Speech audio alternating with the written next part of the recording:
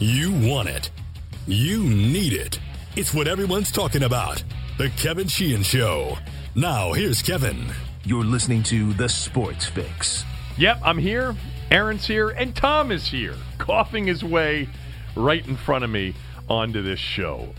You claim you're getting better, and I know, I've been with you for a long enough period of time to know when you're really sick, and then when you are getting better, you still sound terrible, and you look terrible, but I know you're feeling better. Yes. So it's good that you're back. I'm back. I wasn't here. I missed Wednesday, Thursday, Friday, and Monday. I was out west in Utah. You were missed. I don't know about that, but I'll tell you, I was at one of those beautiful places. Where were you? We were in Park City, Deer Valley, that area, and out there for a wedding. My niece got married, but, there's a lot of skiing, and it snowed from the moment we got there, and there were blue skies, bluebird days, as they call it out there for the skiers. There was a bluebird day, a blue sky day, sunny day on Sunday, but every other moment there was snow. We haven't seen any of it here locally, and you know how much I love snow. Yes, I do. They had feet of snow. I mean, they've had 4 or 5 feet in the last few weeks of snow. And while we were there, I don't know, they probably had 6, 7, 8 inches, here and there. But it was... Did you ski? So my boys did. The one day that we could ski was Sunday, and I woke up not feeling like myself after the Saturday night wedding. Oh, okay. And I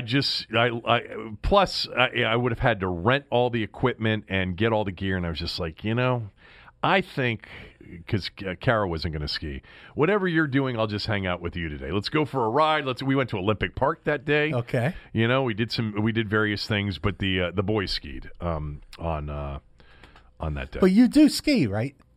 Yes. But we're not a big skiing family. Like, I have a lot of friends who, every year they're going out to Colorado or Utah. Or we're not that. We've always been a family that if we go away, when the kids were young for a spring break or something, we're going somewhere warm. Yeah. Warm is usually better for the Sheehan's. Now, let me ask you this. Yes. If you had to take a guess, am I a skier or not? You're not a skier. No, not a skier. No, but you would enjoy... you don't love cold weather, but a lot of the skiing vacation is sort of the lodge. Oh, I know. I do know that. Yeah, and I know where you were because I was out there for the 2002 Winter Olympics. Right. Although I was only at the ski competition for one day. Usually, I just like to stay close to base. Yeah, that's your move for Olympics. You were in a hotel. You were probably in a bar. With your laptop open. I following the events and coming up with some sort of angle on something that you didn't have to be live at an event for, like you did in Sydney. Salt Lake City is not Sydney. No, it's not a party town. No, it is not. You know what? It's Park City, Deer Valley. For those of you who haven't been there, some of you probably have. It is one of those beautiful places. It's just spectacular, the scenery, and it was a beautiful wedding too. But I enjoy being in those ski places. The skiing isn't my top priority, like it is for some people. I like the other aspects. I like après ski, as much as the skiing itself. But it was, but we had a good time. We had a really good time. It was good to be with family, and everybody had a good time. Could you ever see yourself living out west? Well, I almost lived in 2 places out west many years ago. Almost moved to Seattle, very close in 1990 to moving to Seattle. The company that I was with was basically going to relocate to Seattle. We were within a month of doing it, but then, the long story short, the CEO's wife got pregnant. It was going to be they wanted it wasn't going to be the smoothest of pregnancies apparently, and they wanted to stay here with their doctor set, and that changed the whole plan. Okay, but we were really close to moving to Seattle and sort of close to moving to San Francisco. At one point, I would have loved to have lived in the Bay Area. I've always loved the Bay Area. I know it's not the same as it used to be for a lot of reasons. And then I think I've told you this, but I didn't live in Boston, but I commuted to Boston up and back Monday, back Friday for like 20 months. And Let we me ask- almost moved there too. Boston's not out west. You do know that, I right? do know that. Okay, so try to keep stick up. with the topic. Yeah, You so know? those were the two things, and I would have been thrilled to have lived in either one of those two places. When I was getting out of college, I was a senior in college, and I had already been working at a weekly newspaper in Stroudsburg for about a year. And when the editor went on vacation, I actually ran the paper. So he was a friend with a weekly newspaper editor in Crested Butte, Colorado, a real big ski town. I mean, next to Gunnison, Colorado, one of the coldest places in the United States. Right. And this editor wanted to take a leave of absence, and he was going to hire me to run the paper for a year. So I was about to get married. We were going to get married in June, but we had to leave in January to go out to do this. So we moved up our wedding to January. I was leaving school a semester early. I was leaving like 12 credits short, and I was going to go live in Crested Butte, Colorado. Really? And run this paper for a year. And then a month before all this happened, he sold the paper. So it all ended. It didn't happen. And 10 years later, driving across the country, I stopped in Crested Butte and spent the night there and had a great time. And drinking at the Wooden Nickel Bar. My life would have been tremendously different in a town like Crested Butte. Oh, yeah. I mean, it was a town full of skiers and burnt out roadies. Yeah. That was pretty much what it was. Yeah, and even the skiers are burnt out to Yeah. a certain degree as well. I mean, I'm not a West guy though. I'm an East guy. I think both of us are sort of East Coast people. I'm so glad that I still live on the East Coast. But it's funny, Tommy. So Friday morning, being on the clock that I'm on, I was up super early Utah time, Right. like really early. Yeah. Like it was 2:30, 3 a.m. and I was up wide awake, not being able to move. And so at about 5, I just got in the car and started driving around. It was snowing pretty hard, and I like going out when it's snowing, and I was struck by just the lack of anything being opened. Like the coffee joints weren't even opening until 7 a.m. Now, there was a Starbucks that was opening at 6 a.m., but I had to literally wait to get coffee. There wasn't even a gas station. So there or wasn't a 7-Eleven or a not Circle a K. 7-Eleven open Not- 24/7. nothing. And, I do remember sort of this, and I'm probably wrong about this. It's but got to be a Mormon thing. there's just less. No, now the work ethic, and the employment rate in Salt Lake City is phenomenal, and the work, the service industry is incredible. Like because I had a client in Salt Lake City, and I was out there many times in the mid '90s. Harmon's supermarkets. There were a smaller chain. Smith's was the big chain. Albertsons was out there. We had a contract with Harmon's, and they're very well known in Salt Lake City. So I was out there a lot, and I mean, first-rate work ethic, the whole thing. But it just starts later, I think. This was a Friday morning, and yeah, there was a lot of snow, but it wasn't. They clear it. Well, they're professional snow removers. Not like Dallas. Not like Dallas. Not like Dallas at all. And I'm thinking to myself, God, around here, if you need coffee at any time of day, you can go find coffee. Yes. I had to wait until 6 a.m. to get coffee.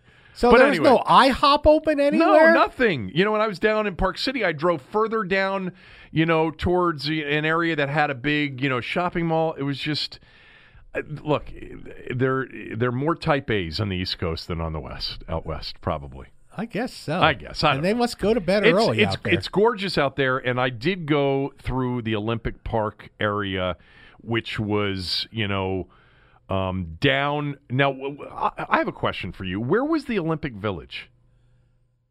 It was in Salt Lake City. It was. I thought it was Yeah. because the Olympic Park, where the bobsled and the luge and the ski Right. jumping and a lot of those things, was not actually in Deer Valley. It was just below Park City, this huge area. Yeah. And I didn't see anything that resembled what could have been an Olympic Village. No, it was Salt Lake City. Did you enjoy those Olympics? No, that was my least favorite Olympics. Was it really cold? Well, no, it was cold, but it was Salt Lake City. Yeah. I'd been to Japan. I'd been to Australia. Yeah.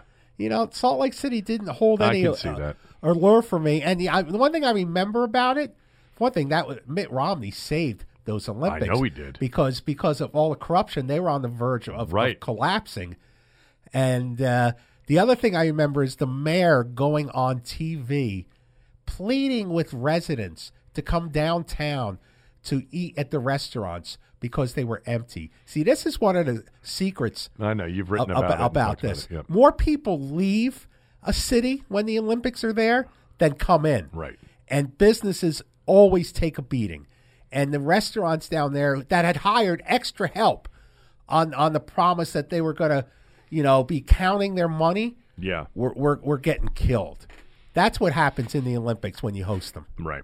All right. Enough about that. You were at the Caps game last night? Yes, I was. So what's wrong with them? Is it goaltending or is it defense? It's not goaltending because they had two different goaltenders. I know they did. And they had the same outcome. Yeah, and Holtby actually played well when he came in. Yeah, it's ironic. Samsonov, or however you pronounce it. It's ironic. Holtby shut them out. And he should get credit for a shutout, even though he was only in half a game. And if he did, then he would have the new franchise record for shutouts among goalies. Right now, he's tied with Ole Kolzig for career shutouts. But that's not the way they score it. But and that's not the mark people are talking about. No, I know. 700 goals would be the one. 700 goals. What was interesting, I was with Barry Trotz at his post-game press conference, and you can tell he was enjoying all of it. Not just the fact that they won, but the fact that, and nothing against Ovi, but the fact that everybody in the building seemed obsessed with this milestone, and they didn't get there. Trotz has seen the milestone caps before. See, this used to be the Capitals.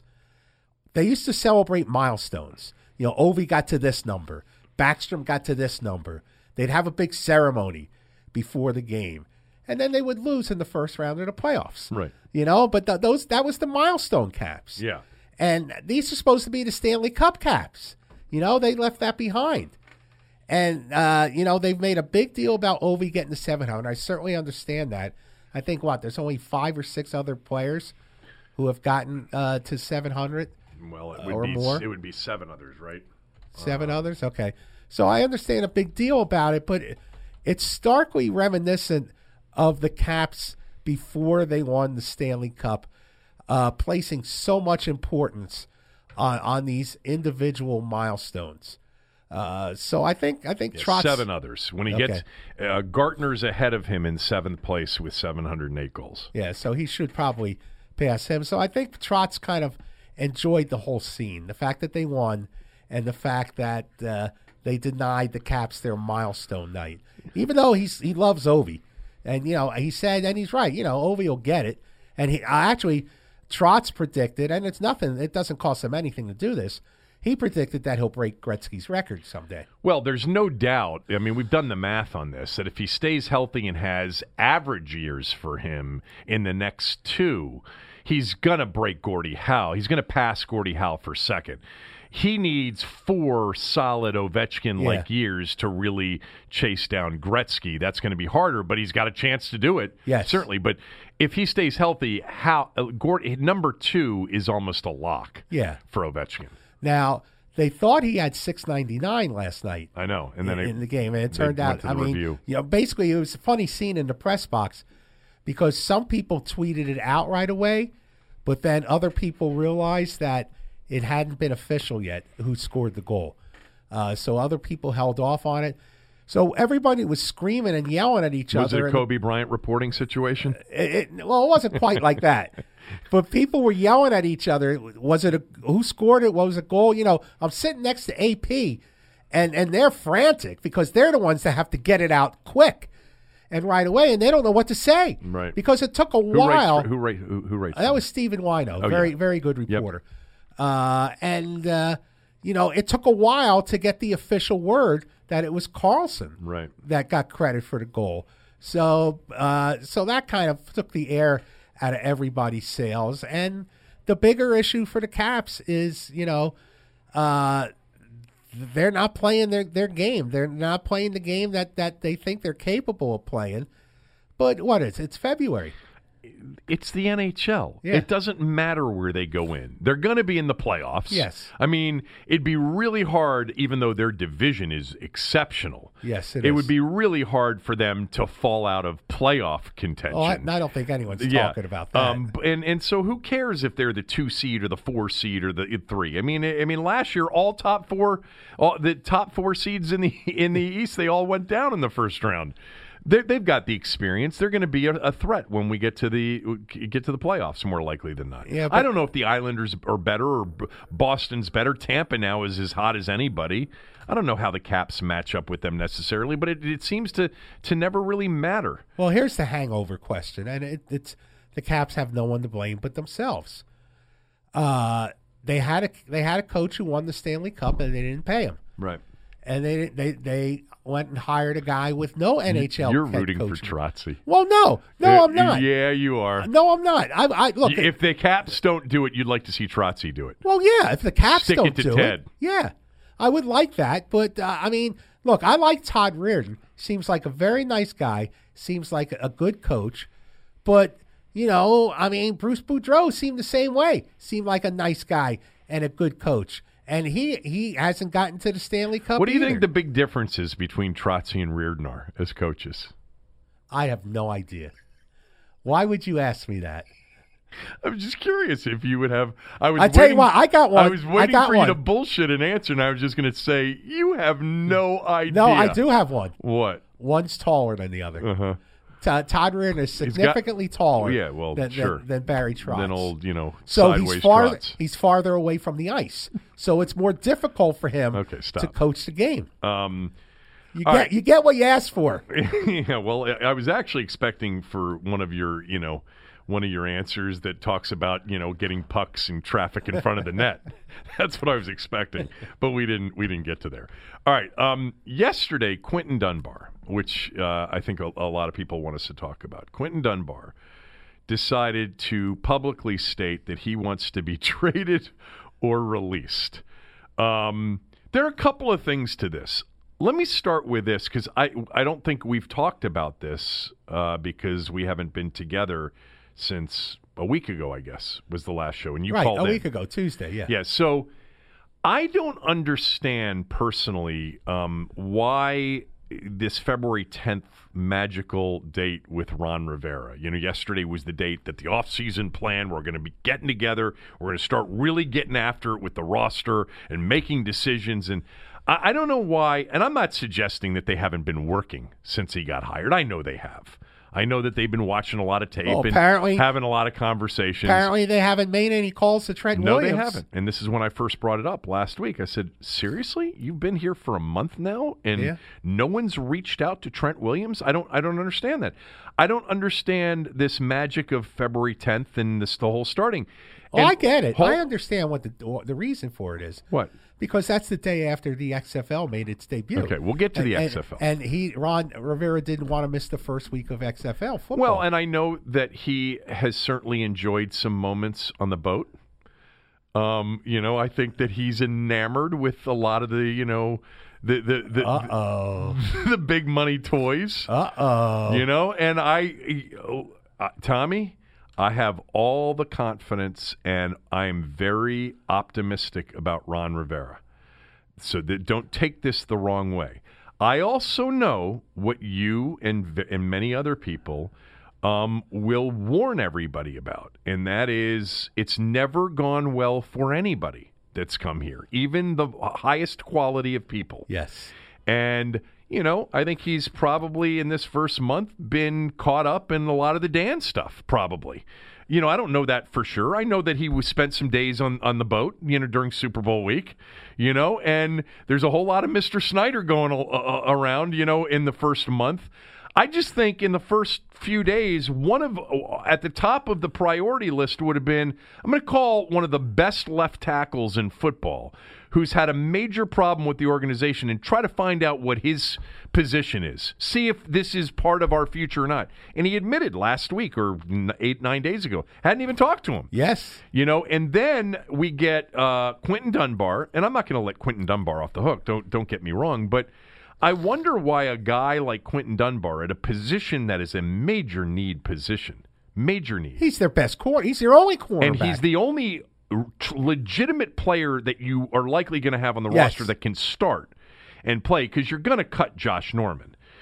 I just wonder why someone like that hasn't been reached out to either. But you know what? They're moving to a new area. I mean, it takes a while for the moving vans to get everything in and for everything to get unpacked and to find the house and to do everything and to get organized. February 10th, yesterday was the day. The problem is it probably came a couple of days too late to stop Quinton Dunbar from going public with, I haven't talked to these people, I want out. Now, it's not a good move from Quinton Dunbar because, first of all, he's not available enough to be making demands. He played in 7 games 2 years ago, 11 games last year. He's played in 18 of the 32 potential games. He gets hurt. Yeah. He's injury prone. He's missed a lot of games. Problem. Yeah, so you've got a guy who definitely can play the position. He is a starting NFL cornerback. He's not elite, all right? He's a good player. One of the Jay Gruden success stories. One of the Doc Walker all-time calls. You know, Doc loves, sort of those people that no one's paying attention to in training camp. And I'll never forget when he got converted to corner, he said, this guy could be a good corner. He's got long arms. He's got range. He's got real good instincts. And he was right about him. And he has all that. He's played very well. I personally can't stand when somebody goes public like that.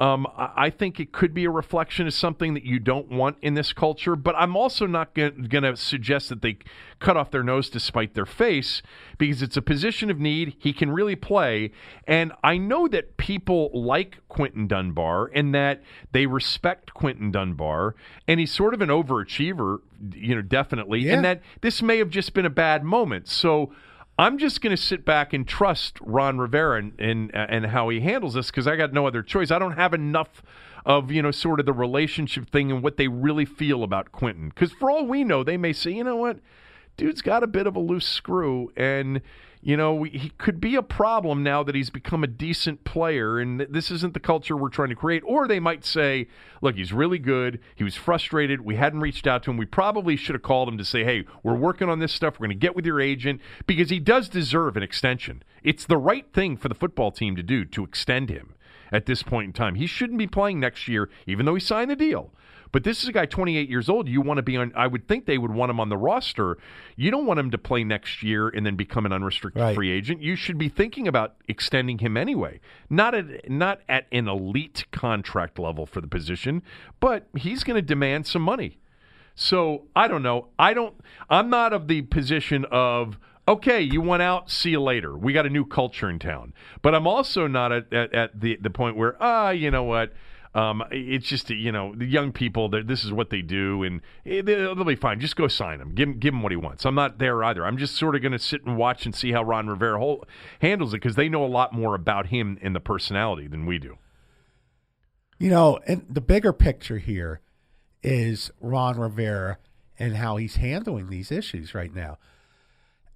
People who I respect, who have taken over new jobs, whether it's baseball or football or even basketball over the years, the first thing on their list is to either call everybody on the team, or else visit people.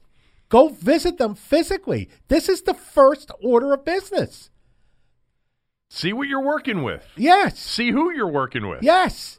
I mean, go face, and particularly your team leaders, go face to face. Go visit these people. Tell Dan to spare one of his airplanes and fly around visiting these people instead of fishing off the yacht. I don't know if he's fishing. Crabbing off the yacht. I don't think he's Are they crabbing? I don't think so. No? That'd be a long drop of a crab line. But so I mean, it's kind of surprising that they haven't undertaken this. Particularly since, Ron Rivera, we've been told, seems to be calling all the shots. So, I mean, I would think it would be incumbent on him to have reached out, not just to Trent Williams, but to have met or at least, if not met, spoken to everybody on the, of any value on the roster. So as you're talking, Aaron hands me this from Ian Rappaport moments ago, all right, 10:40 a.m. here on February 11th. A potentially significant development for the Redskins. Franchise left tackle Trent Williams and new coach Ron Rivera have touched base for what sounded like a positive conversation, I'm told. The next step would be for Williams to come in to visit, but the two sides are now communicating. Okay. But why didn't they do that in I don't first know. week? I don't know. Because I'm with you. Like, Yeah. I'm sure there's a lot of things, and maybe this is Rivera. Maybe this is Rivera's style. He's, he wants people to sort of be, hanging out there, sort of anxious over it. That he's not going to sit there and butter you up and kowtow to you and tell you how great you are. That he's trying to figure everything out before he meets with you. I don't know what his style is. Can he do that in person? I don't know, but Trent Williams would have been, I think, one of the first conversations. But it's not too late, No, it's not too late for Dunbar either. But again, I don't think. From a purely strategic point of view, the only meeting they should be doing with Trent Williams is to figure out where to trade him. I mean, that's what they should be doing. I agree with that. I mean, they should be figuring out where to trade him. I wish they would be thinking about that. But then again, they don't have a left tackle either. No, they for don't. Next year. And I don't think that this news that Ian Rappaport just broke, and remember, it's Ian Rappaport. So, it's sort of a 50-50 deal there with him. But if the report is accurate, then it's not an indication definitely. Talking doesn't mean that you're still not going to trade him at some point. You still could trade him. Because, the thing about Trent Williams that we still don't know is we don't know whether or not the surgery that he had, the multiple surgeries that he had, will impact him physically. Couldn't get a helmet on when he got back in December. That was the story. I know. The other part of this, too, is just when it comes to contracts and reaching out to agents, and potentially in the case of Quinton Dunbar, reaching out to other teams, and in the case of Trent Williams for a possible trade, who's doing that right now? Well, it should be Ron Rivera with the help of Greg Smith. Kyle Smith. Kyle Smith. Yeah, I think it's probably a combination of Kyle Smith, Ron Rivera, and Rob Rogers. The new the new guy from Carolina. I think that's probably the combination. But right now, I mean, we're under the impression that Ron Rivera is calling those shots, and I think most Redskins fans are fine with that. Yes. Yeah, I'm fine with that. And that's why, I mean, like a lot of times we're supposed to be sort of, well, what do you think? Do you think they should trade him or re-sign him? I don't know. What does Ron think? I mean, I'm not exactly what does Ron think. Yeah. Tell me what Ron thinks, and I'm with him on that one. I mean, you don't want to see a guy get a little bit of an inflated ego over a lot of things like Pro Football Focus numbers that indicated that his performance last year in the 11 games he played was like top 3 or 4 in the NFL at the position. And I'm sure a lot of this is, the part that's frustrating for him is because you've had some change in the previous regime you'd had conversations with, but nobody from this regime. And, he's probably looking around and knows that he's the best corner on the team. He knows that. Yeah, and he's looking at $3.25 million. It's not even guaranteed, and he should be in line for a contract extension. I would be prior to him going public yesterday, I would certainly think that it was in the Redskins' plans to extend Quinton Dunbar. I mean, unless they have a much better idea about the corners on their team that haven't played that much, whether it's the rookie from JMU last year, or Stroman, or Danny Johnson, or I mean, Greg Norman's getting cut. I mean, that's a lock. Not Greg Norman. Josh Norman. Josh Norman's getting cut. I think Greg Norman would get cut too. Yeah, Greg Norman wouldn't be very good either. So anyway, there we are on Quinton Dunbar. Josh Norman, the Matador. Yes, the Matador. Well, I mean, who knows? They could potentially re-sign him, but he's not playing under his current contract for this team next year. There's too much. It's too much money, and there's too much of a cap savings opportunity by releasing him. But he supposedly, at least publicly, expressed his love and admiration for Ron Rivera. Right, and Jimmy Moreland was the name I was trying to come up with. The last year's training camp hero. Yeah. So there you go. Quinton Dunbar, you're a good player. All right, if you're not back next year, I think the organization's going to survive. They'll figure it out. And you know what? If you're a corner on this team, and if you think things are going to happen as we expect them to, let's say, a good, young, aggressive front seven adds Chase Young to the mix, you want to play corner on this team. Yeah, definitely. I mean, you're going to get opportunities back there with that kind of front seven pass rush. Exactly. Listen to us on all of the podcast platforms, plus just a reminder for those that want to listen to the podcast that can't figure it out on Spotify or Google Play or Apple, you can go to the KevinSheehanShow.com. I'm back on radio as a reminder to everybody, 7 to 10 a.m. on the Team 980 and 95.9 FM and the Team 980 app and the Team980.com. Don't you have an app, too, for the podcast? We have an app for the podcast as well, so you can download that app as well. It's pretty easy. Thanks for reminding me. Okay. Good job. Couple of other football-related things before we get to the XFL, which you attended the opener for the D.C. Defenders. I watched some of that game on Saturday from out in Utah. We're going to get to the MLB postseason format as well. But I want you to hear a couple of things. Mike Greenberg had a pretty strong and definitive statement about Redskin dysfunction as it relates to Dwayne Haskins. And his rant stemmed from something Doug Williams said over the weekend. So I'm going to play a couple of the Doug Williams bites for you, and then what Mike Greenberg from Get Up in the Morning on ESPN, longtime Mike and Mike, radio show on ESPN Radio. We'll get to that last, but here's what Doug Williams said. I think it was on Saturday with reporters. What'd you think of Dwayne's first year and just how he's grown since he's been in the building? Dwayne got a long ways to go, but like I told him, his last game before he got hurt, he was doing what we expect for him to do. He was ascending. And hopefully where he is now, where he left off, is he can keep going up. And I think he's up for the task. Good to have him out here to understand what it's like to be in the public, and everybody's going to be looking at him. I told him all eyes are going to be on him. And at the same time, you got a new coaching staff. They're not married to him. And he got to look at it from that standpoint that it's about what he does, and he has all the ability to do what any coach will want you to do.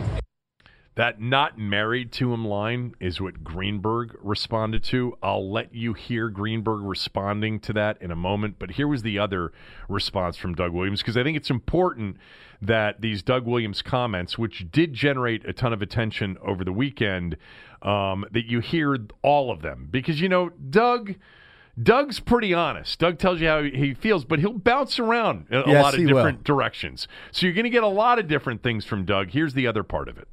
What's the best thing that Dwayne can do with a new coach coming in that situation? I think what Dwayne has to do, unlike he didn't have the opportunity, I think, last year where, the coaches put their arms around him. We got a young kid here. I think he got to know that we want you to be good. And the kid got so much ability, man, is unbelievable. And I think now with the new staff coming in and what he did towards the end of the year, going to get that new staff an opportunity to say, hey, we need to work with this kid to get the best out of him. I think that's the positive part that Dwayne has on his side. So that was Doug Williams. Also talking, about just his thoughts. Look, he's positive about Dwayne, and then he says the new coaching staff isn't married to Dwayne, and then he says the new coaching staff, probably realizes that he's going to have to be the starting quarterback next year. He's the only quarterback on the roster right now under contract. That's true. Let's not forget that. Yes. He's going to be the starter next year, more likely than not. No, he's not the only quarterback on the roster. Who's the other one? Alex Smith. Oh, right. I'm sorry. I actually completely forgot about that. Who thinks he's going to play again. But he's not. Well, that's what he thinks. I don't think he thinks it. But, I wish him the best. So why would he say it if he doesn't think it? I don't know. Like Sean Connery said in The Untouchables, who would say they're what they are when they're not, or whatever he said? Was that the exact quote from Sean Connery? No, I'm just getting the gist of it. All right, let's get to Greenberg's response to specifically Doug saying the new coaching staff is not married to Haskins. This was Mike Greenberg earlier yesterday, I think, on his show on ESPN. If you wanted to look up a perfect method to ruin a young quarterback. You couldn't do it any better than they've done it. From the moment they drafted him, when everyone on planet Earth wanted to make it clear the coaching staff didn't want him, but they didn't get rid of the coaching staff then, they waited until 5 or 6 games into the season to do it, so that everyone knew he was the object of this tug of war between ownership and the head coaching. Then he's in there, he's not in there. Now they're married to him, they're not married to him. We just said Cleveland. What can you say except build him up? John Gruden, what can you say except build him up? Washington, we're not married to him. They didn't want him in the first place. Yeah. And if you didn't want him, you shouldn't have taken him, because that's a kid with a lot of talent who obviously needed to be developed. Laura just pointed out, he played so little football, it's ridiculous. And what they are doing is the definition of how to ruin a young player. That was Mike Greenberg yesterday. Go ahead. I got a bunch of thoughts about this. I mean, look, he's right, except he doesn't actually track it the way where the problem began. The problem began was when the owner decided that he would be their first pick in the draft. When the owner decided that he would be the only player he would meet with at the combine. When the owner was the one who called him on draft night and told him that he was a Redskin.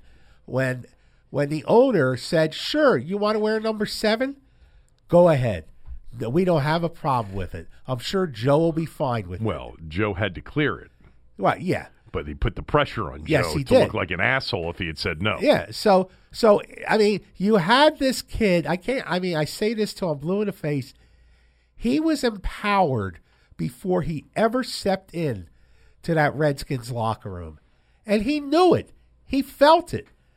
I mean, all you got to do is hear the way he described Snyder. When Snyder was given his locker room diagnosis, when Haskins was hurt, Dan. He calls him Dan. You all want to make such a small thing out of that. That's a big deal. He's a kid. He's a rookie quarterback, and the owner is Dan to him. This is where the problem started with Dwayne Haskins. So, of course, the coaching staff is going to push back from that. Of course, they're going to do everything in their power to push against the owner influencing such an important football decision, even if it's cutting off their nose to spite their face. If you're a coach on that team, why would you turn around and embrace Dwayne Haskins, at least in that initial first-year process, after what you just saw took place? And the fear you probably have that this kid probably thinks he has more power than me. I mean, you're not wrong, anything you're saying. It was, and I don't blame Dwayne Haskins for this, just like in many ways we didn't blame RG3 for... He's a kid. Yeah, I mean, this is where, even if you believe, like I believe, that the owner's been less involved over the last 10 years than he was in the first 10 years, this is where his involvement is destructive. You cannot have a key player in the organization report to you and answer to you and rely on you to get things done more than the head coach or more than his position coach. It really sabotaged the entire RG3 possibility here. And Tommy's right. I mean, the reporting backs it up. This was a Dan Snyder draft night pick that really did not make a lot of the people in personnel very happy about it. Not to mention a head coach that needed to win, that was brought back, but given a first-round, number 15 overall quarterback to develop and play hopefully sooner rather than later. With that said, the constant talk of ruining Dwayne Haskins is just so old. It was a dumb take to begin with. After he came into a game as a backup quarterback against the Giants. He's the backup quarterback.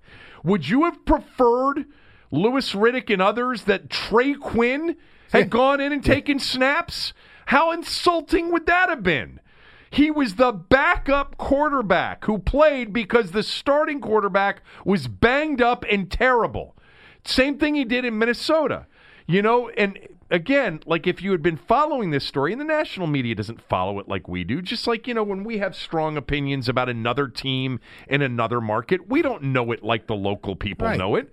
If you had been watching Dwayne Haskins, going back to the preseason, and you had been an observer of just his overall demeanor, you would have come to the conclusion, and many of you did, that I did, which is this dude doesn't look like one of those dudes you're going to really ruin or rattle or overwhelm. He's got a lot of confidence. Yeah. It may not be, well-founded confidence, but he's got a lot of confidence. I don't think you're going to rattle this dude. This dude has some compete in him. He's got some swag. He's got some confidence, whatever you want to call it.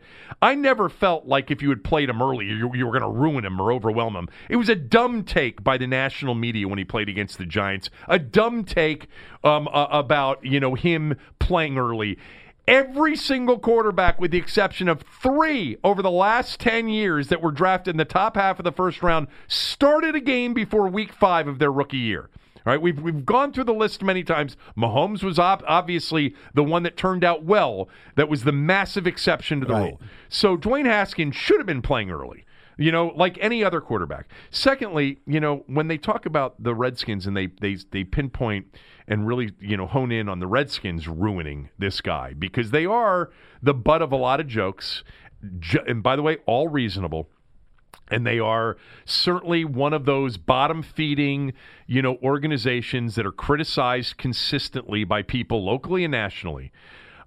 With that said, Dwayne Haskins entered into a situation that wasn't that unique. We've seen this before. When quarterbacks get drafted by bad teams at the top of the draft, more times than not, they're not entering into a situation where there are great receivers, great coaches, great running backs, great offensive lines. Like, a lot of those quarterbacks played, though. Like, so, they tried to make it out to terrible organization, terrible supporting cast. You got to wait. I mean, even our own former players begged for them not to play him this year. Turned out that it was a good thing that they played him. He grew. He progressed. It's obvious that he matured a little bit. Callahan even suggesting late in the season, this is a guy that is coachable. He does not make the same mistake twice. That's an indication of a coach saying, that guy's coachable. And by the way, when Greenberg said, he was the object of a tug of war and the coach got fired, well, that tug of war didn't, like, all of a sudden when Gruden got fired, end up being a winning situation for the owner, because he didn't start right away. Callahan even suggested that he wasn't ready to start. He was singing the Gruden tune initially. And, if Case Keenum doesn't get the concussion in Minnesota, it's very possible that we don't see Dwayne Haskins until several weeks after when we initially saw him, in that, after the Minnesota game and before the Buffalo game.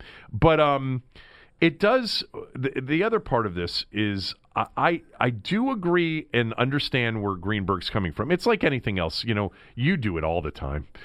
You'll take one part of a quote and turn it into a column without all the context. In other words, what somebody says.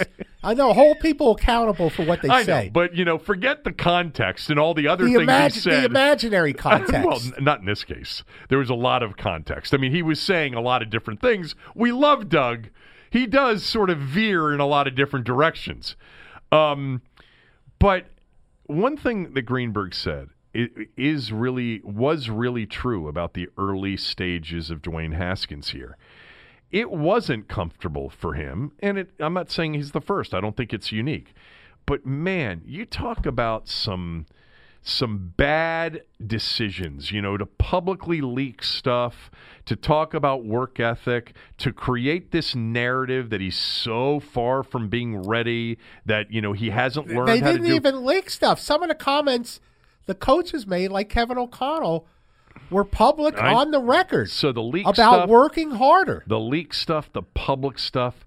When you have a young guy like that publicly, and this is where culture matters, and this is going to be a challenge for Ron Rivera.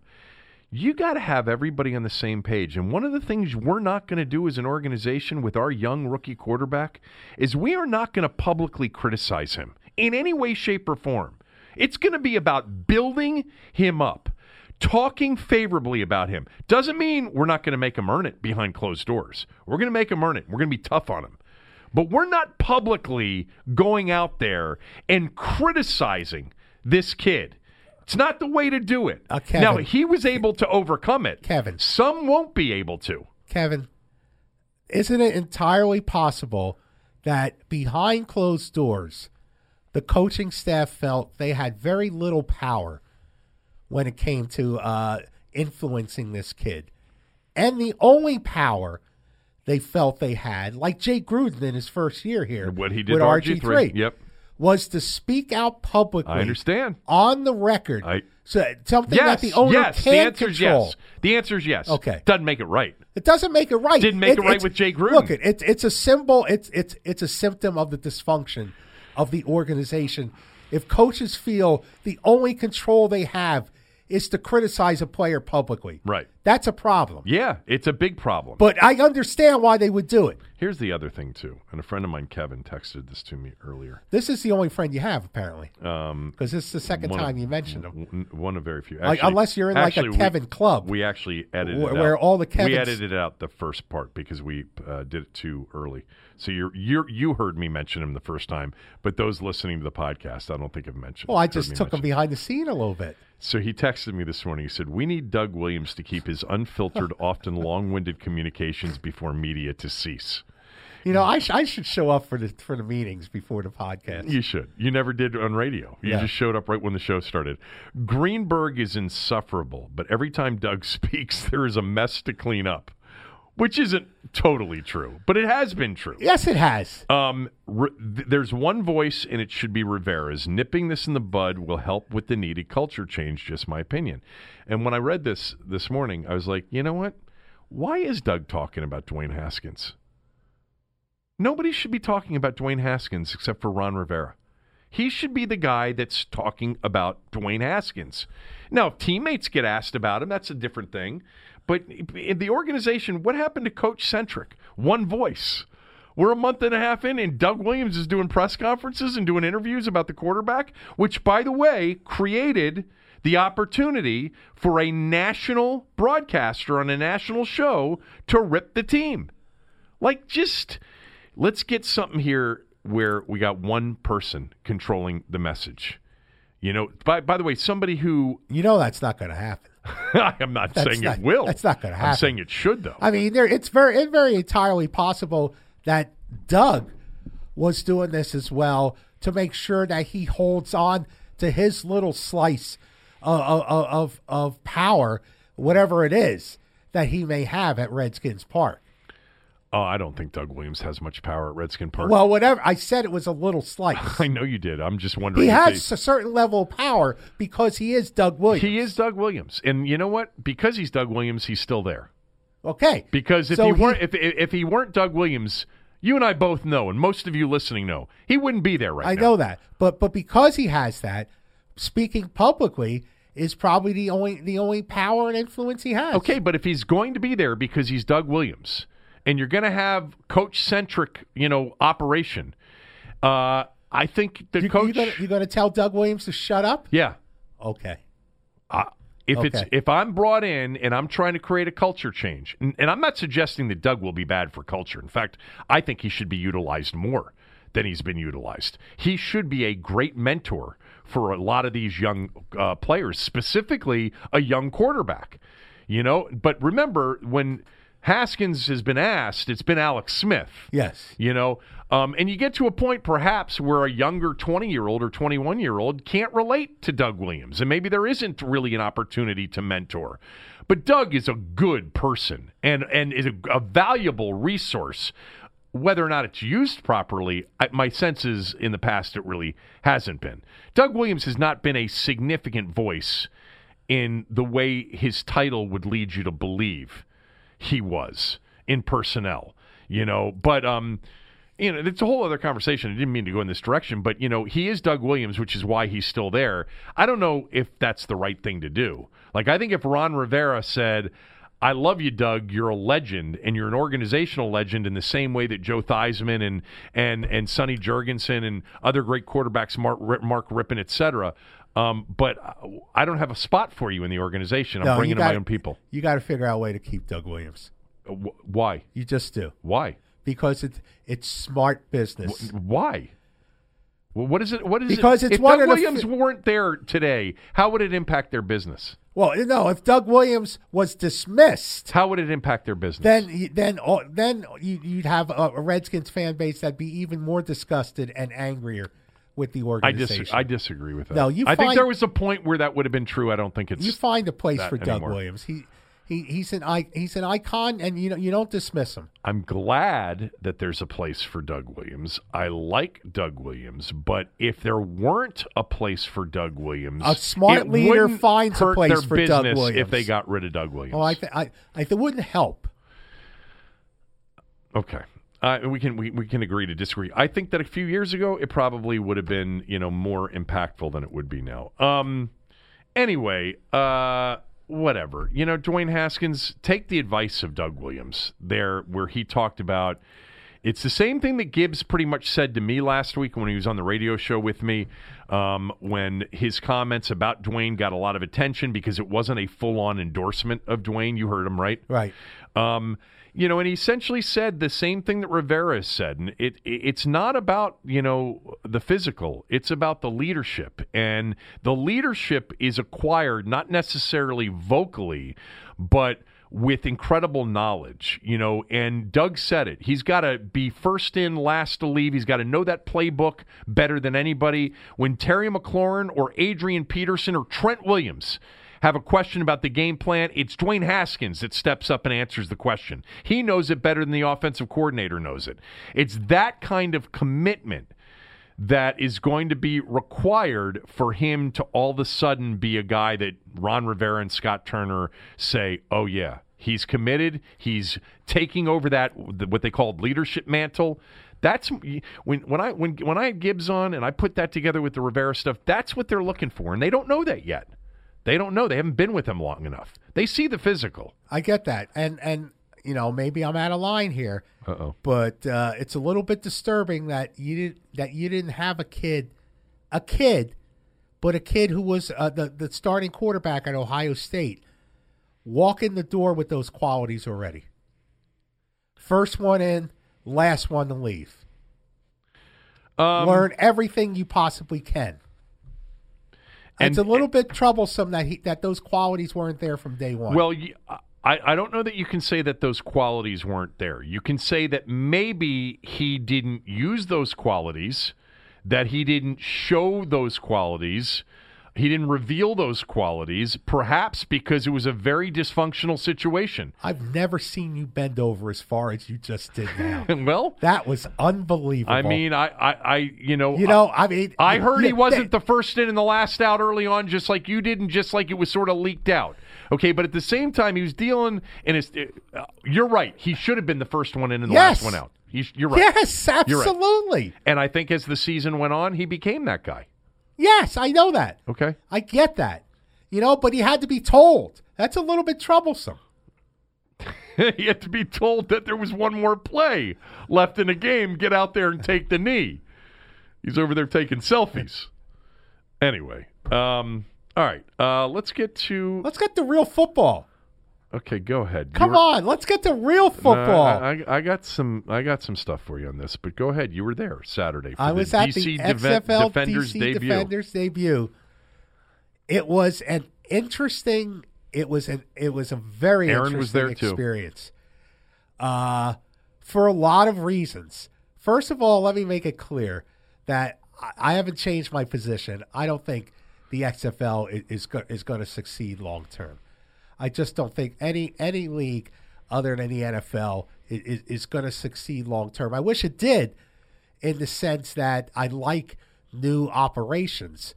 But again, starting a football league in this atmosphere, in this day and age, I think is a foolhardy. I think it's Vince McMahon's white whale. That said, the live experience of game day Saturday was so compelling on so many levels. First of all, to watch the crowds pour out of the Navy Yard Metro and walk down to the stadium was sort of like saying, wow, this is how it could be if there was a stadium in the district for the Redskins like it used to be. Right. But it was kind of eye-opening in that, people just marching down, hordes of people marching through the streets to go see this team play. It was pretty amazing to watch. Mm-hmm. And I'm sure if you're Dan Snyder and you were aware of that, you're thinking, oh, why can't I have that? Why can't I have those people pouring out of a metro stop to come see my team play? The other thing was, I can't emphasize this to you enough because I wasn't the only one. Les Carpenter for the Washington Post basically wrote the same thing. Everybody was in such a good mood to be there on Saturday. I mean, there was such a positive vibe in that stadium, in part because of what it wasn't, as much as what it was. And what it wasn't was Ghost Town Field surrounded by opposing fans with a team that your own fans hate. It really was. Now, these weren't Redskins fans at the stadium, okay? This was a mixture of millennials, a lot of families, a lot of young fathers and sons, and actually a lot of kids because tickets were cheap.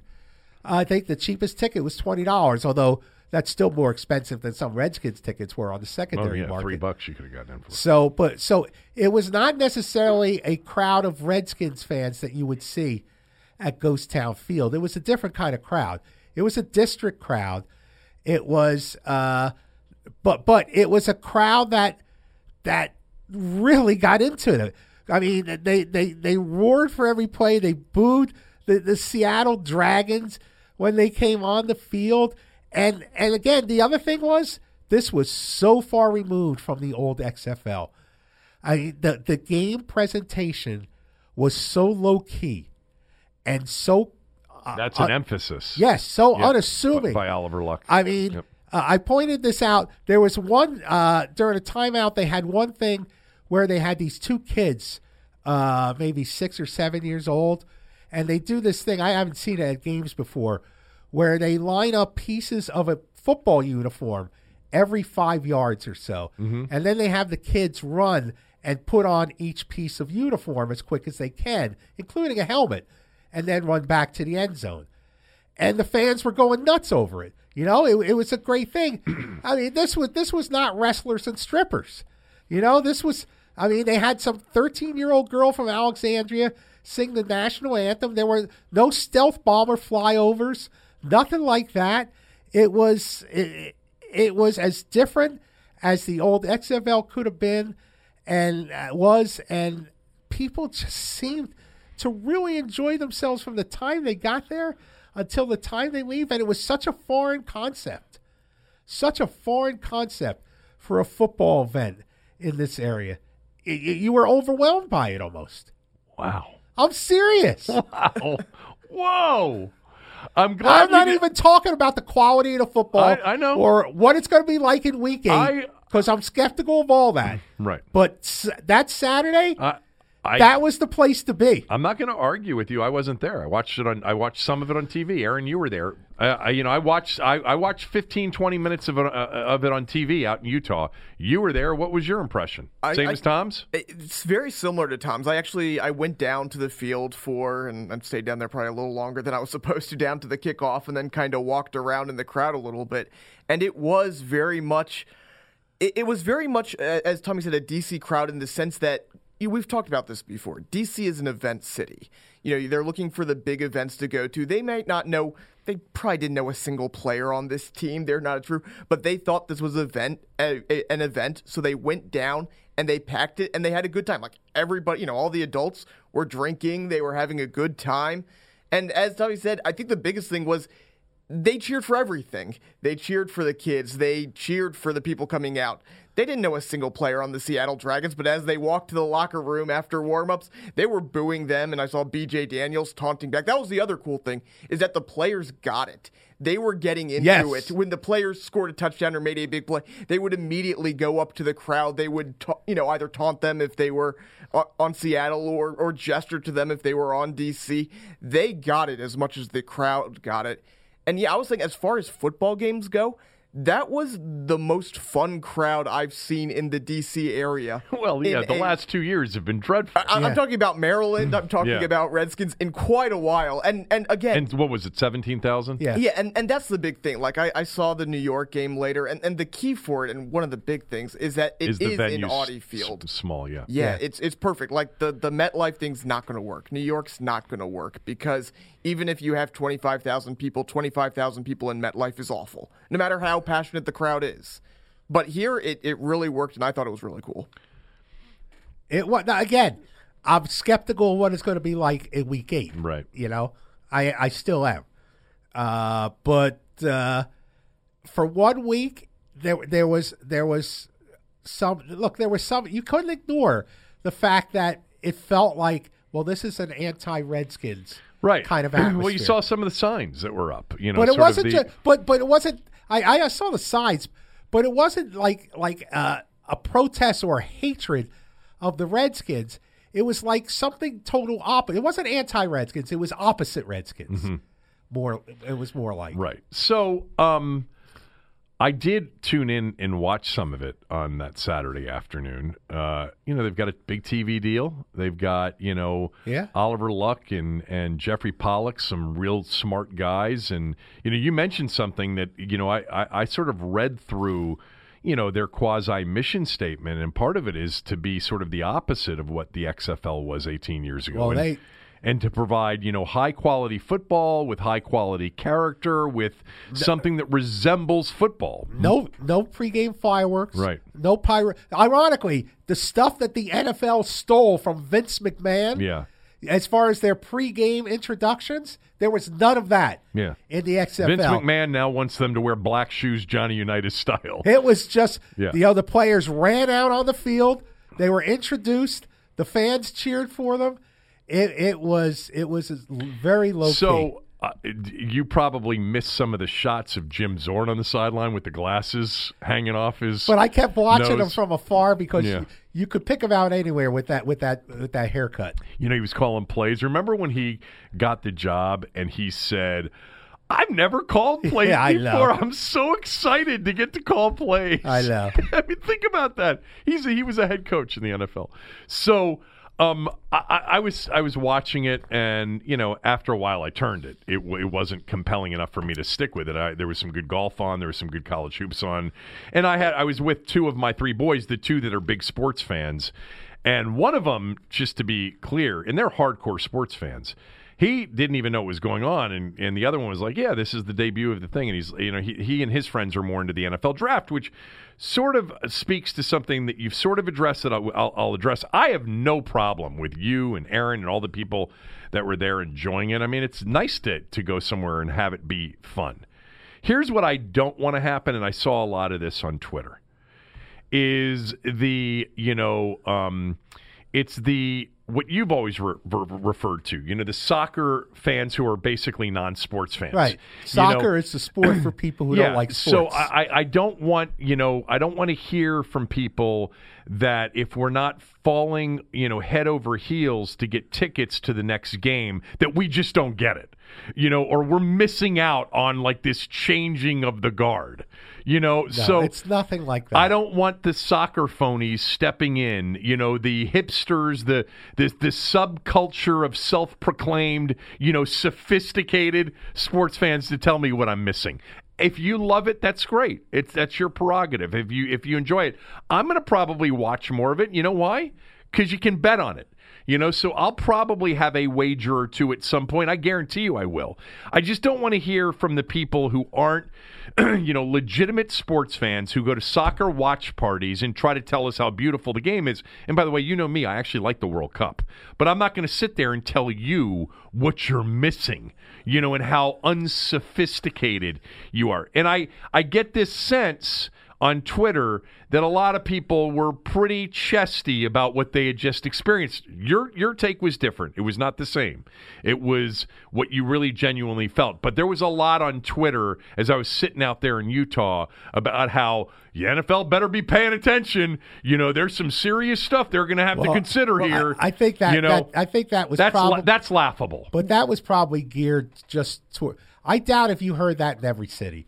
But you're going to hear it in Washington because there's such an anti-Redskin sentiment. When I heard that, it was more about the broadcast, that the NFL needs to start embracing some of the stuff from the broadcast, whether it's hearing the play calls, whether I heard a lot of people talking about the extra point stuff, and the NFL's going to have to seriously consider the new kickoff stuff. Be honest. And the whole thing. I thought the extra point was great. Yeah, I thought the extra point idea was pretty good. I don't hate it. The NFL won't adopt it. The NFL's not going to be threatened by this league. No, they're not. Okay, let's make sure. There's a difference between adopting ideas and being threatened by them. Like at the kickoff, I do think, because they're already talking about getting rid of the kickoff. This is a compromise between getting rid of the kickoff and making it a lot safer. So I do think that the kickoff, extra point they may not, but I think they should. Look, the XFL has a better shot than the AAFL from last year. Well, they've got funding. Okay, they have really smart people. Better TV contracts. They've got better TV contracts. I mean, because the AAF went off CBS after the first week. Their cost structure is minor league baseball like, which is helpful. Now, the problem with that is, of course, the dilemma with that is that how long can some of the better players play in that league, making $50K a year without getting the shot for the NFL? Yeah, eventually, they're going to have to go do something else. The better players make up to $200,000 a year. So there are some salaries that are much higher than $50,000. I like the less radical approach to the first iteration of the XFL. I think that's probably smart. I do think, Tommy, I don't know what you think about this. I think the only way that it legitimately gets to like the level of the USFL, which was never truly competitive with the NFL, but lasted for 4 years, is they're going to have to break the bank on a couple of big-name players. That's the way you're going to legitimize it. You're not going to do it with coaches. You're going to do it by signing Joe Burrow or Chase Young. That kind of a move. Namath to the AFL. Flutie and Herschel Walker and Kelvin Bryant to the USFL year one. That's the kind of thing that will get people's attention. I don't, by the way, just so I don't care if it ends up succeeding. I like new things. I wouldn't care if it succeeded and it lasted and it became a spring football option that people really dug. It's never going to be the NFL. I think most of you understand that. The NFL is a juggernaut consumer product like few others. It's in the Coke McDonald's category. I know a lot of people will, profess that the XFL has a chance to overtake the NFL. Not you, not Aaron, not reasonable people, but there will be a lot of people who are not hardcore sports fans that are the people that, never really got into something, that love the new and cool thing, that are going to profess that, the NFL's dead. It's going to happen here. It's already happened. Follow it on Twitter. A lot of people saying the NFL could be in trouble. This was really exciting. This was awesome. The TV ratings, not terrible. Very comparable with the AAFL week one. Right. They'll sink significantly in the coming weeks is my prediction. But the NFL, man, Tommy, we have lived through the greatest sports product in terms of the habit that it's formed with its customer base.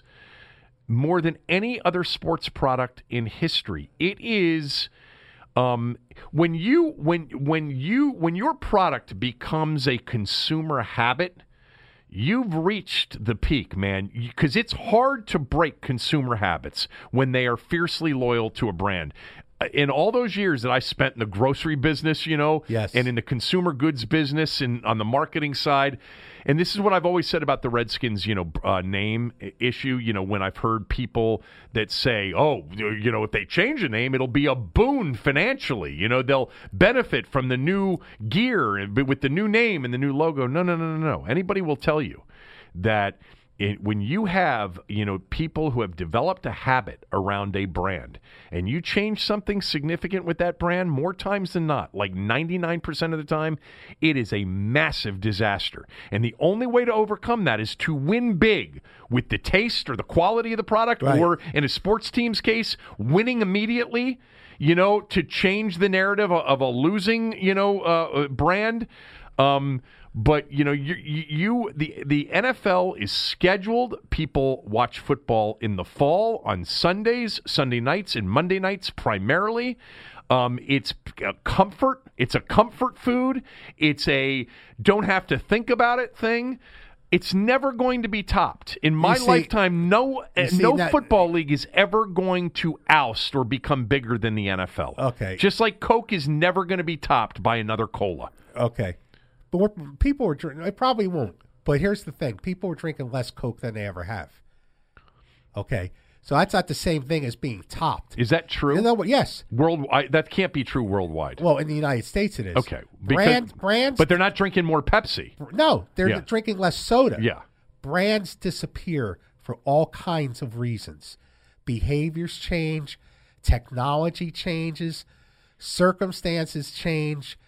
Brands do, but brands built around habit. But they consumer disappear. habit But they disappear. rarely disappear. They disappear. Or rarely are trumped. We've seen it in I've our studied lifetime. I understand that. I remember where people bought everything they needed at Sears.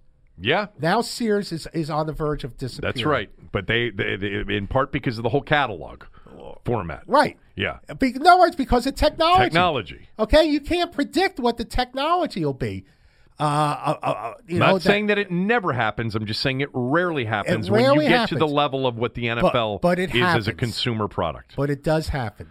Things that seemed like behemoths have disappeared over the course of the 20th century, over the course of my lifetime. Do you agree with me that that if they're really going to make it, and I'm talking about more than a year, okay, more than the AAFL, they're in for 2 or 3 years. Okay, if they're going to make it to the USFL level, which was 4 years, right? Right. USFL was 82 to 86 before they folded, and the USFL, a lot of people will tell you, folded because they spent too much money. No, because the businessman in chief forced them to go switch from spring to fall. Right. And that's what did them in. Right. So Donald Trump. Yes. Do you agree with me, though, that they're going to have to make a big splash signing here at some point? I don't know. For it to be legitimized on some level? I don't know. They're going high-quality football as part of the mission statement. Look, it was a minor league product that I watched, at best. The football that I watched, that game, was not that bad. Football was not that bad. I didn't watch for long enough. I watched for 20 minutes. I would have called it, minor league football. And maybe there's if football is as popular as you think it is, the NFL's in college football is popular. There's a place for XFL football. I mean, I don't think it's going to be, but I mean, as I understand it from what I've read about it, Vince McMahon thinks after 3 years he'll get enough TV money in terms of proving to networks or streaming companies that this is a viable content product that he'll make his money back based on television revenue. Aaron, is that the game plan?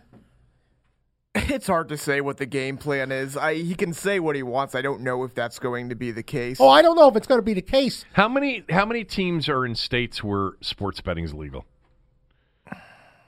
I don't know. As of now? Yeah. Because obviously how many teams Virginia are is apparently about to legalize it. So How many teams are there? 8? Yeah, There's there are 8 teams. 8. Okay. So do you count DC? Yeah, DC would be one of them. Like they've got to get some live, gambling opportunities into that stadium. Being able to do it from your phone in a seat, being able to do it from a kiosk, being able to do it from a restaurant. Those things are make you more viable. To me, talking about a competitor to the NFL is ridiculous conversation. But talking about a football league that could survive and earn enough money to continue to function, gambling's going to have to be a big part of it. Well, I mean, you saw it in that first broadcast. They had the spread right on the bug. They had the total right on the bug. But the NFL's doing a lot more of that. They're doing more of it, but they're nowhere near where the XFL is embracing. I'm just looking. Is Houston? I don't think. No, not Houston. Not Seattle, I think, might have it legalized. Yeah. But it's smaller forms. I think that New Jersey and then DC, when they get it up and running, are the two that are right away ready to go as far as that goes. I mean, gambling always drives a lot of this stuff, and the increase in sports gambling because of the legalization of sports gambling in certain states, can only help. Smart people, and Jeffrey Pollack's a smart guy. Oliver Luck is a smart guy. That helps a lot. If you're going to be a football league, you got to play football, and this is more football than the first, iteration of the XFL. Picking cities where you don't have NFL teams was a big part of the USFL strategy. They did both, right, Tommy? Yes, they did. Because you had teams in Birmingham and Memphis and Oakland when the Raiders were in L.A., I'm trying to think of other markets. Arizona had a team before the Cardinals moved there. And in this league, what do you have? You have a lot of NFL cities. Yes. I mean, do you have one non-NFL city, St. Louis? Why is that the strategy? I'd be curious as to why that is the strategy, rather than going into markets that don't have NFL teams. I mean, you could consider Washington to be a market that doesn't have an NFL team. But seriously, I wonder why that's part of the strategy. I don't know why it would be. Again, I think part of it is the stadiums. I remain skeptical of it succeeding. Right now, how many years does it make it before it folds? 2 years. That's my guess. Yeah. Over-under's 2.5. Yeah. That's my guess. So with all that excitement, yes, with everything that you described very, very well, because and passionately, despite everything you profess, you were moved a little bit. Yes, I was. I think the appetite for football over the course of our lifetime is going to slowly diminish. Football, period.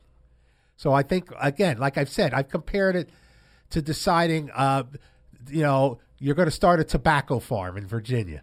Not the same thing. Well, it's the same thing in the sense that you're dealing with a product that whose popularity and interest has slowly diminished in this country over the years through behavior modification for whatever reasons. Well, the participation has. Yes. Right. Be clear on that, because TV ratings were up this year. Yes. Participation is an issue. TV ratings were up from the 2 previous years. That's right. They're still down from 4 or 5 years ago. We've got a totally different, landscape of alternatives and channels and all of that stuff. Again, you've got the highest priced house in a neighborhood where real estate values are going down. You know what, though? You can still live in it and be comfortable. Yes, you can. All right. So the last thing we'll get to, actually, three more things. Man, you're working today. Two of them we'll be quick on. But MLB, and Aaron, I want you to weigh in on this too, because I'm gonna read the whole thing. So Major League Baseball's mulling major changes to its postseason format. I'll spell it out for you in terms of the changes. So they're going to add to the playoff field 2 teams per league. So right now there are 5 teams. Okay, you have 3 division winners, 2 wild card teams. The 2 wild card teams play a 1-game playoff when the regular season ends and joins the 3 division winners in the divisional round of the Major League playoffs in each league. The changes that Major League Baseball is considering, and they were announced yesterday, is adding 2 playoff teams to each league. So instead of 5, you would have 7.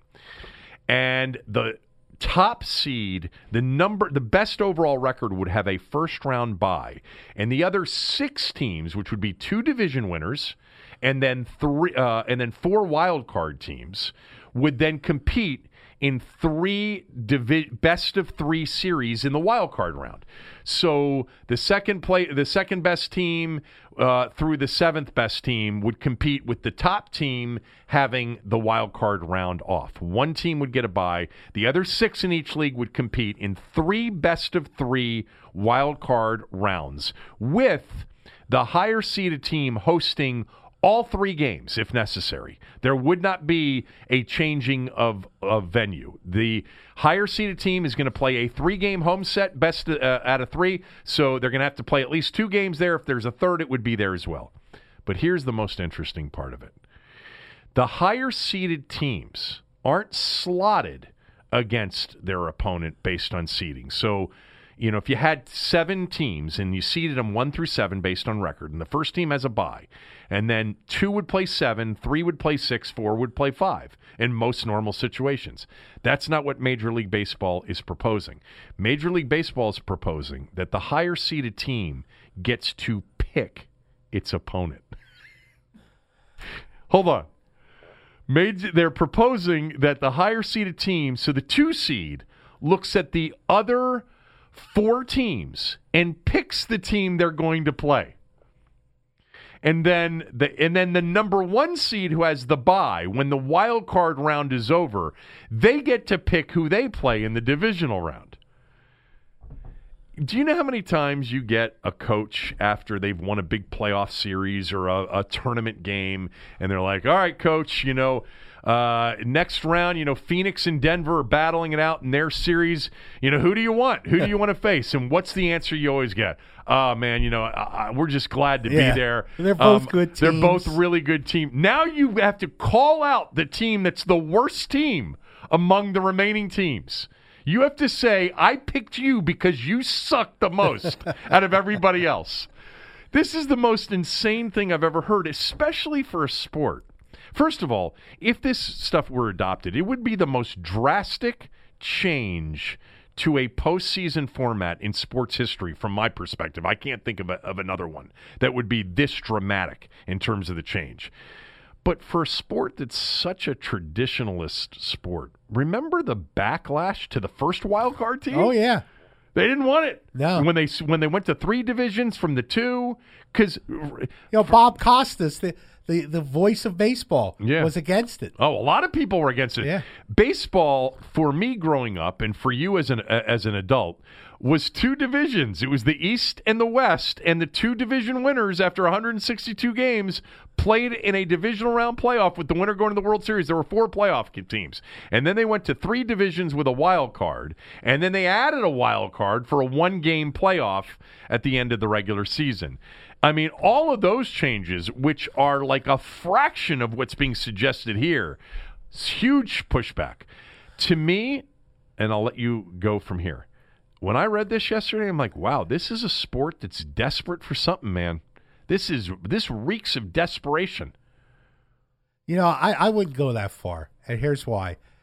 I know people who have sat in on these meetings that they have in baseball for making changes.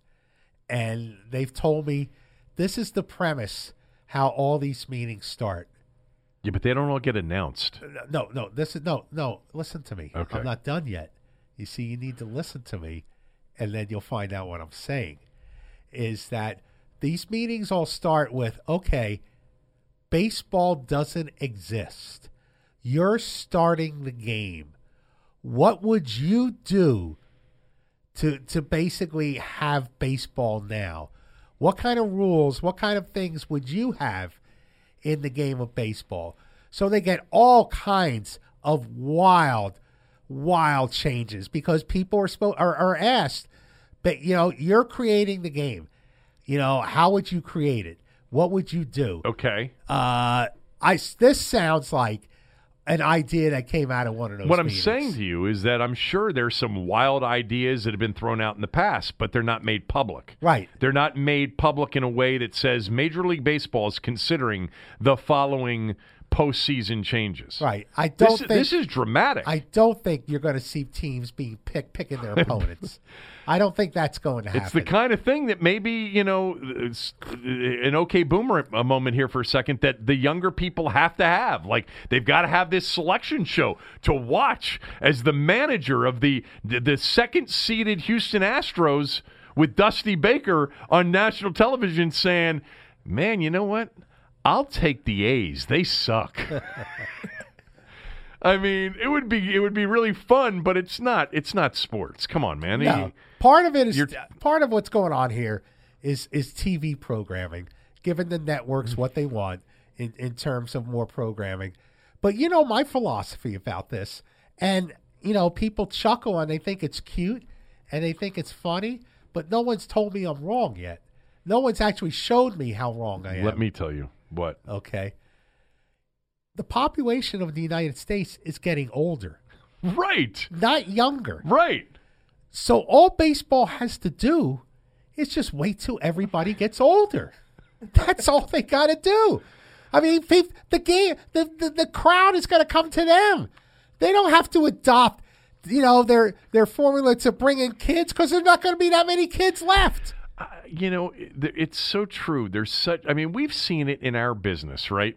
Being on an AM radio station for as long as we were on, this discussion about the younger demo and trying to appeal to the younger demo. And yet the younger demo is generating less in income than any of their previous generations. They live with their older generation. Right. They have no money. Right. They don't have disposable income. And the literal population in the United States, in every study, is getting older. Right. So just wait. Just wait. Sit back and wait. You know what? The next press release should be how you're reducing playoff teams. We're going back to 2 divisions, and you got to really earn it in the regular season.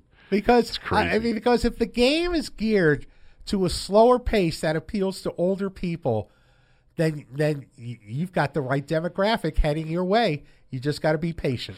All right. Real quickly, if you haven't signed up for Stamps.com and you're a small business, please do so. It saves time. It saves money. We've done it here at the Kevin Sheehan Show podcast. It brings all the services of the U.S. Postal Service right to your computer. You can be a small office that sends invoices, or an online seller shipping out products, or even a warehouse sending thousands of packages a day. Stamps.com handles it all with ease. You simply use your computer to print official U.S. postage 24 hours a day, 7 days a week for any letter, any package, any class of mail, anywhere you want to send it. Once your mail is ready, you hand it to your mail carrier or drop it in a mailbox. It's that simple. Here are the savings. With Stamps.com, you get 5 cents off every first-class stamp and 40% off priority mail. It saves you time and money. If you go to Stamps.com and you sign up, here's the promo that you'll get using my promo code KevinDC. That's KEVINDC. You get a special offer that includes a 4-week trial plus free postage and a digital scale with no long-term commitment or contract required. Go to Stamps.com, click on the microphone at the top of the homepage, type in Kevin DC. That's Stamps.com, promo code Kevin DC. I wanted to mention the Phillip Rivers story because I'm a Phillip Rivers fan, and I've always been a Phillip Rivers fan. So he and the Chargers have basically mutually agreed that he's going to enter free agency, and his time, 16 years in San Diego and Los Angeles, are over. He started 14 of those 16 years. This is not a debate. You can debate me. He's a lock Hall of Famer. Okay, I don't know if it's a first ballot or second opportunity. He's going to be in the Hall of Fame. He is 6th all-time in NFL history in passing yards. He is 6th all-time in touchdown passes. In 14 seasons as a starter, they went to the playoffs 6 times. They got to the AFC Championship game once in 2007 when he played on a torn ACL, against the Patriots in Foxborough. Dan Fouts, Sonny Jurgensen, Warren Moon, those are the comps for Phillip Rivers. They're all in the Hall of Fame. Incredible quarterbacks. When you watched him, you knew. He didn't win in the postseason. He didn't get to the postseason enough. He didn't go to a Super Bowl. He didn't win a Super Bowl, nor did those guys. Same kind of guy. I think actually better than some of those guys. I don't know about Sonny. Bill Belichick, and I'm paraphrasing this because I looked for the quote and I couldn't find it, but I remember referring to this several years ago, and I've referred to it in the past as well. It was during one of those Pro Bowls, and he basically said, he was asked about Rivers, and he said, it's Tom as in Brady, Peyton as in Manning, and Phillip as in Rivers. Those are the three guys right now. No quarterbacks control a game at the line of scrimmage more than they do and perhaps ever have in the era since coaches started to call plays and design offenses. And just said one of the brilliant quarterbacks and quarterback minds of our era. He's going to be in the Hall of Fame. Like people like were tweeting me saying, "There's your boy. There might not even be a place for him. You know, you're going to argue he's in the Hall of Fame. He's not a Hall of Famer. He's never won a Super Bowl." Trust me, I would bet any amount of money with anybody that Phillip Rivers will be in the Hall of Fame. Now, where is he going to go?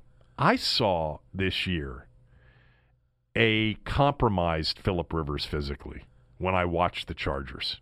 I don't think he's got the same arm strength that he used to have.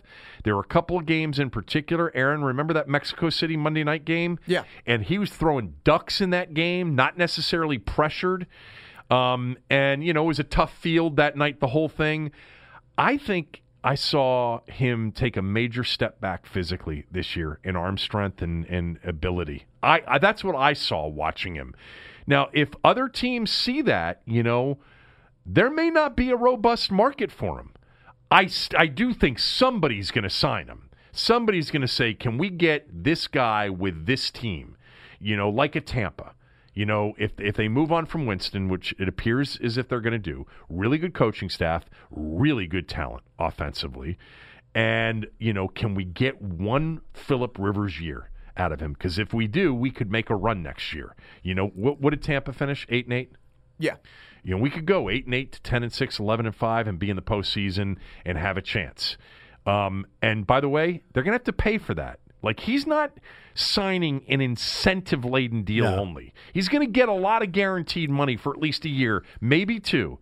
But I do I mean, the conversations are separate. The Hall of Fame conversation with what's next. The what's next, I do agree with some of you who say there may not be a huge market for him. And I think that the reason for that is not the age, it's the physical condition.